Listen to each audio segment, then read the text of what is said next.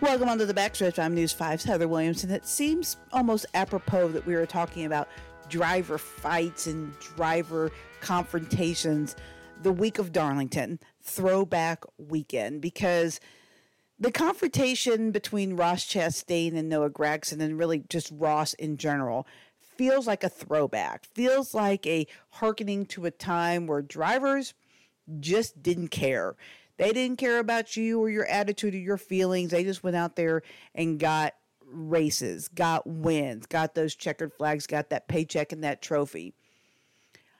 I don't think that Ross is as much of a black hat as people try to paint him to be, but I don't think he's as innocent as Ross tries to play he is. Tony Stewart once famously called Carl Edwards the Eddie Haskell of NASCAR. Now, I realize if you're of a certain generation, you have no idea who Eddie Haskell is. So, older people humor me for just a second here, and by older I mean myself included. Eddie Haskell was a character in a 1950s sitcom called Leave It to Beaver, and he was the neighbor of the Beavers, or of the, actually they were not the Beavers, Beaver was one of the characters. I digress. He was a neighbor of the family in Leave It to Beaver, the Cleavers. And he was always just like, yes, ma'am, no, ma'am, and just like this smiley, angelic character when the parents were around. But as soon as the parents weren't around, he was the leader of the mischief. He was the guy that was causing all the trouble, and he was the nuisance. That's what Ross Chastain has now become, even more so than Carl Edwards was in Tony Stewart's eyes. Ross Chastain is absolutely the guy. For those of you that are maybe a little bit younger, although even our youngest listeners won't get this, but he's Urkel. Did I do that? Yeah, you did that. But now he's just taking crap for things that he didn't even necessarily do, which is kind of what happens when you get that reputation. I think Ross should own it. I think he should strap that black hat on and absolutely own it. Just be the villain, because he's going to be the villain anyway.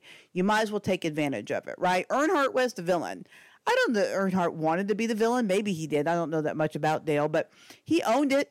Kyle Busch has owned it, and it's been very successful and very lucrative for their careers to just own that reputation. So I think that Ross should just own it. Just be that guy. You know, as far as what went down at Kansas, I caught the tail end of it. I was walking down pit road and saw them breaking up the fight. I didn't see the punch live. I did see Noah tussling with security and trying to get away and being walked down pit road and all of that foolishness that went on.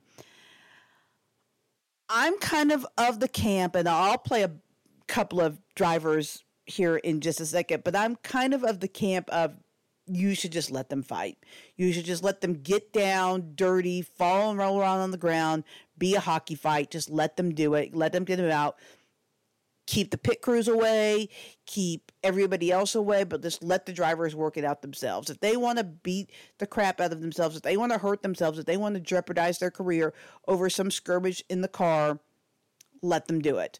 But I'll let you listen to a couple of different drivers, and then I'll let you decide what you think they should be doing. So this is going to be Kyle Busch, Joey Logano, and then Harrison Burton.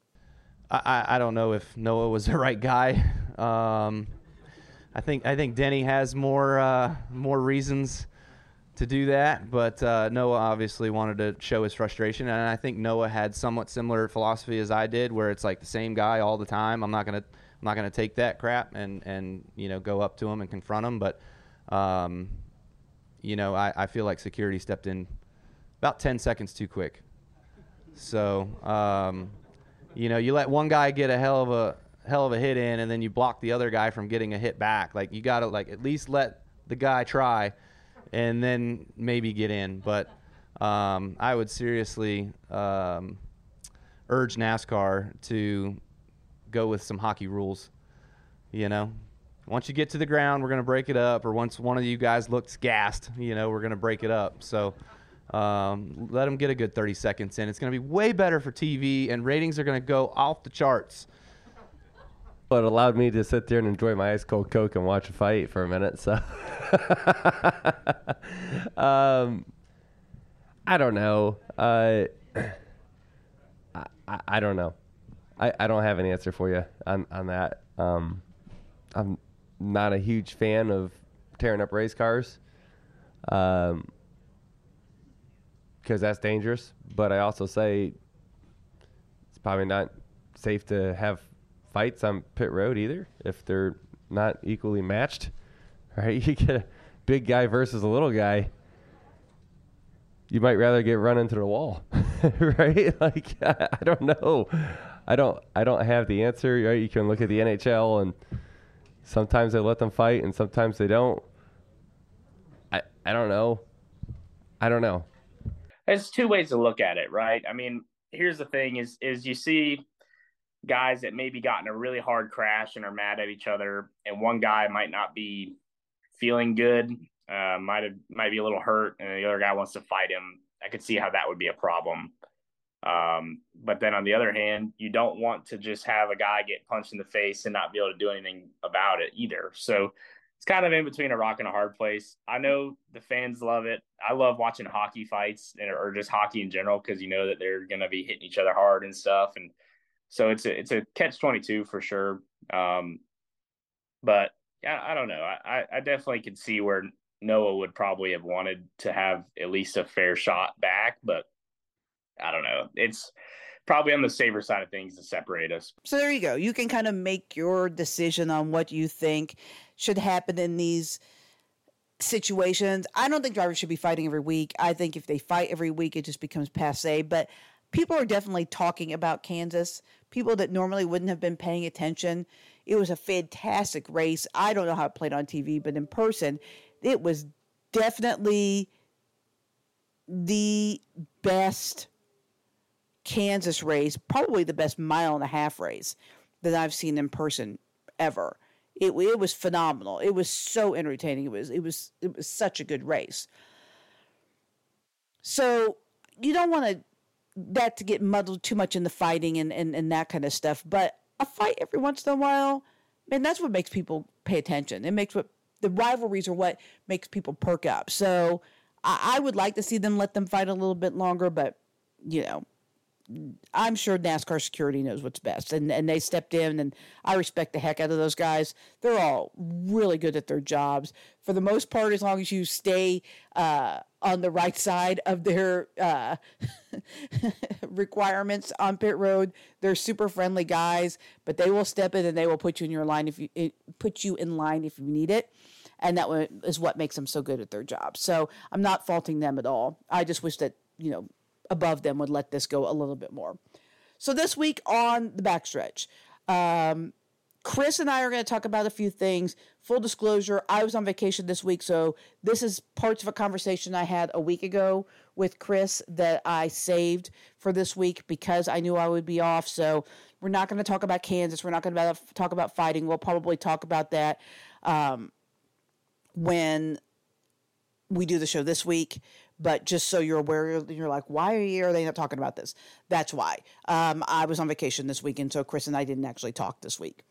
Then we're also going to have a conversation that I did do towards the end of the week when I was back in town for my vacation, though not back at work, but back in Bristol, that I did with Rusty Wallace about being one of NASCAR's 75 greatest drivers, as well as the upcoming All-Star race at North Wilkesboro and what makes North Wilkesboro so great. So fascinating conversation with Rusty. I think you'll really enjoy that. Let's get it going. Next few weeks, we're heading into maybe what I might call the nostalgia tour of NASCAR with Darlington and then North Wilkesboro. How important are those races in the landscape of NASCAR to have, especially back-to-back with the throwback weekend in Darlington and the first trip back to North Wilkesboro and forever, just that homage to the history of the sport in the 75th anniversary too. That's absolutely right. It is, to me, Heather, if you can say, well, wait a minute, the Wilkesboro race is just the All-Star race, it's a non-points race, it's, hula, whatever. This is an opportunity, and Darlington and Wilkesboro back-to-back, I think, are I think is a great situation, because as you said, it's a few days in my mind that will take people back to times that I feel like were the backbone of NASCAR racing. These type tracks and the type of racing you'll see and the things that happened at these tracks formed the heart of the history of NASCAR racing. And people raced on these tracks in the, way back in the 50s and throughout. And I think those 2 weeks are going to be pretty fun. I think it's going to maybe hopefully reach into some souls of people that have maybe lost a little bit of interest in the new NASCAR style racing and the modern stuff. I think you'll see people get a little bit more interested, and they'll talk about, man, back when Dale Earnhardt and Ricky Rudd wrecked at North Wilkesboro, wrecked one another, and I think Jeff Bodine won the race. I can't remember, but things that's happened at Darlington throughout the years. To me, as an old school racer that's been around, and I wasn't around in the 60s, but I was, watched races, I started racing in the 70s. These are the type things that I just enjoy going. I enjoy going into Darlington. I feel like I'm in a rolling museum or something, in a place that's kind of like one of the meccas of NASCAR auto racing. And North Wilkesboro is, I don't know. I can't wait. I can't wait to get over there. I can't wait to see how it is. Is it going to be all fun? No, because that's going to be a tough track as far as a competitor goes. It's going to be frustrating. It's going to be aggravating. But that's what digs the best out of you. And I think the fans, I've had so many fans tell me, so many people tell me, like, man, those were the best races. I can't wait for them to get back over there. Hopefully it'll grow into something more than just the all-star race. Who knows? But I think it's going to be a pretty cool time, pretty cool few days there in a couple of weeks. And I think it's going to be some stuff that true NASCAR fans can really enjoy.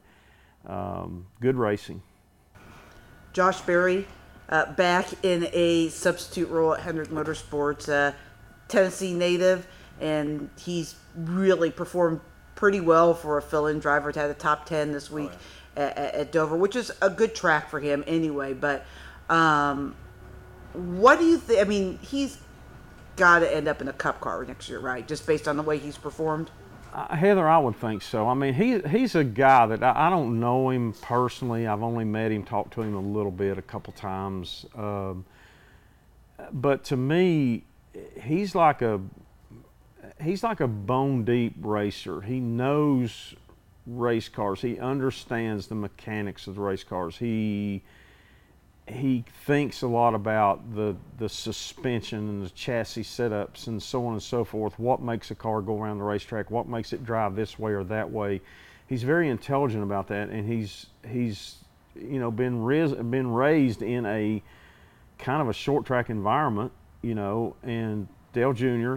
has kind of taken him under his wing and given him opportunities, opened doors for him, put him in race cars, and provided sponsorship and provided funding for him to have good race cars, all the way from late models through Xfinity, and now he's getting some chances as the super sub, in the Cup Series. And the guy has performed pretty doggone well in situations that, like, he didn't have a lot of preparation time.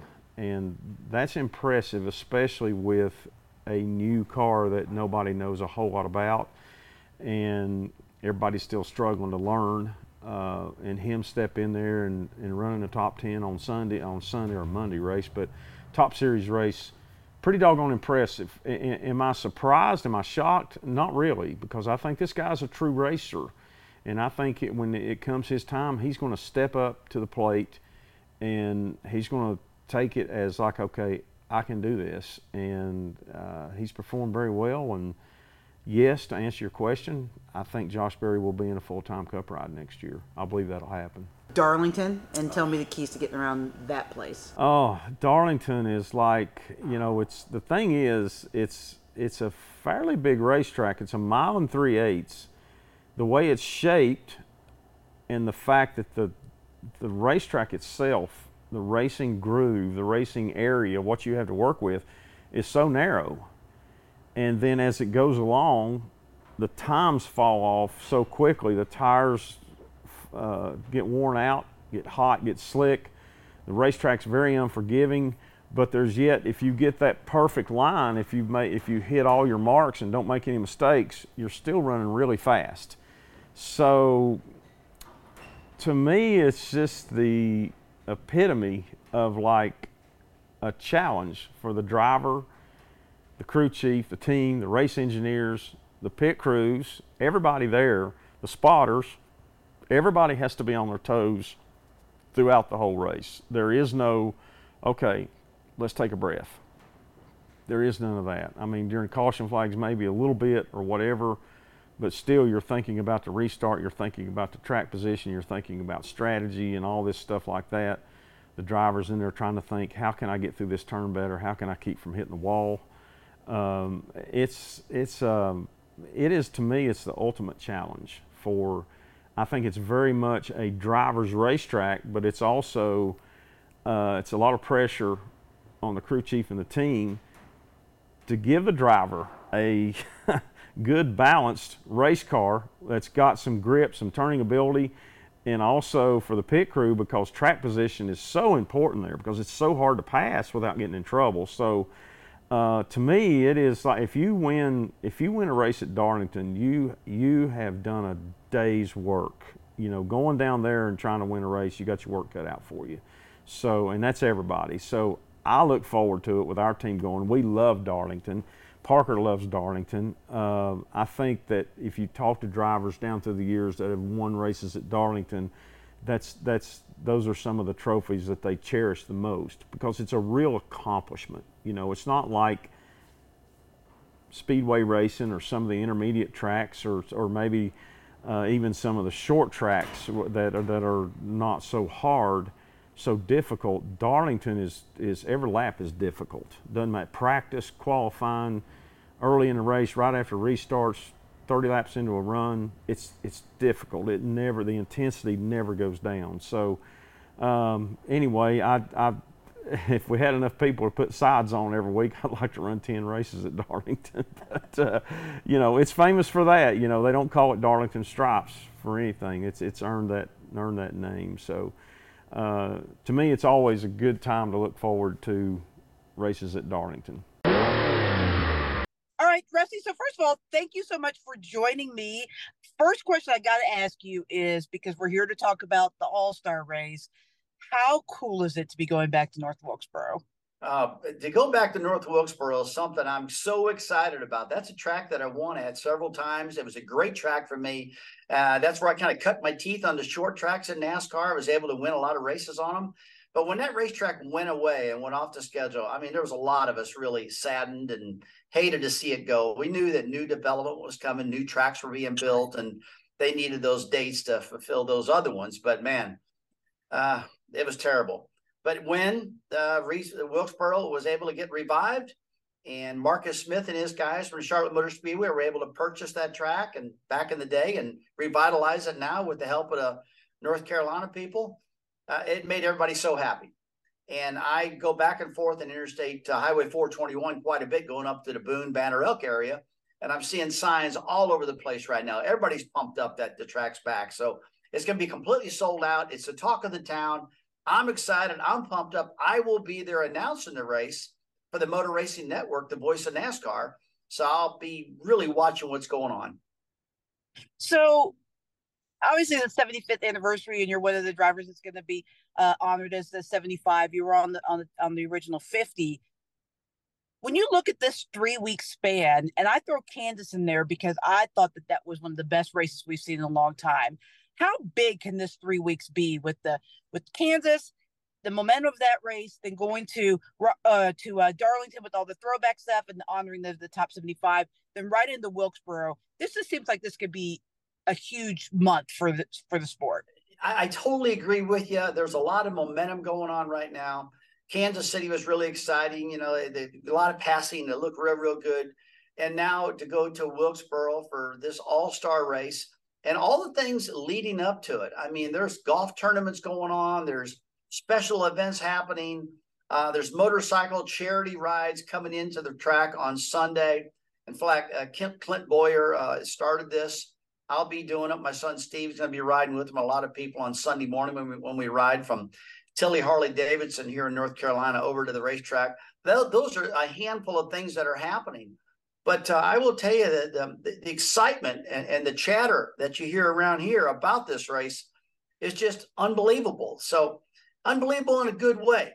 And the amount of money they have spent on that racetrack, rebuilding it and modernizing it, it's been monumental. Close to $20 million. I mean, tons of stuff on drainage, tons of stuff for the fans, a lot of things to bring the track up to new conditions, but we're going back to an old track. And the people are hoping they're going to see some bumping and banging and a lot of excitement.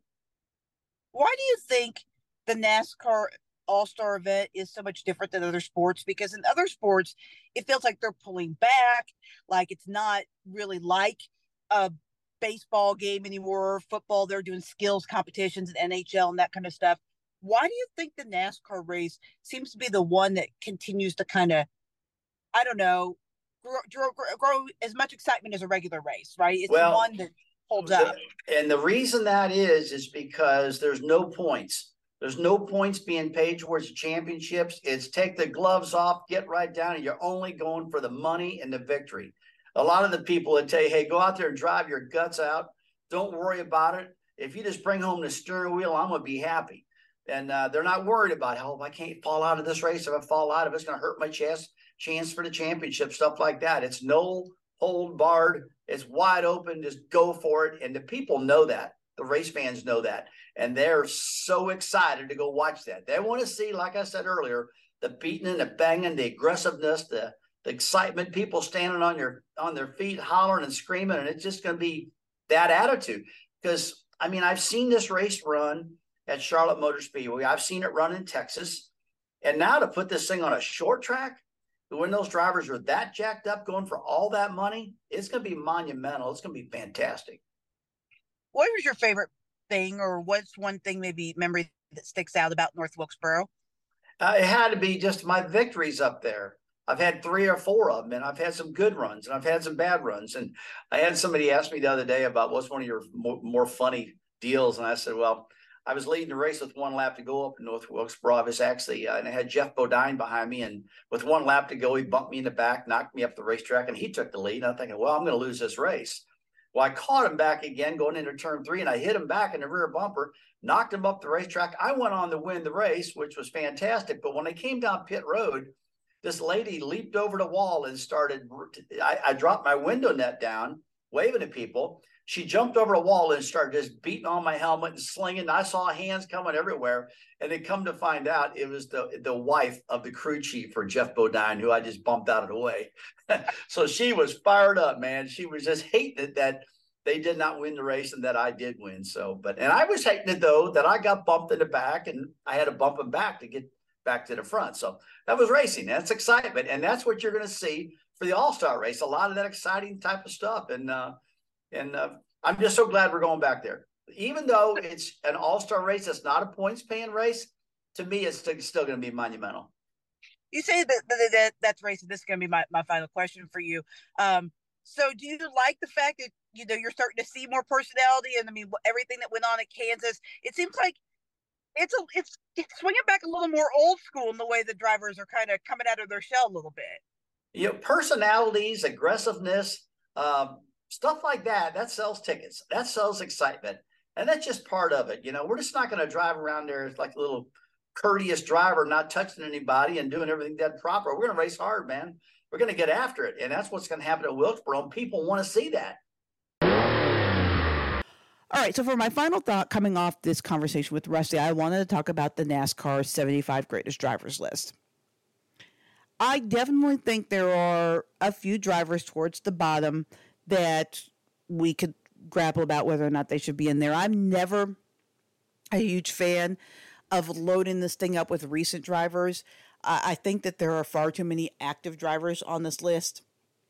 If I was making the list,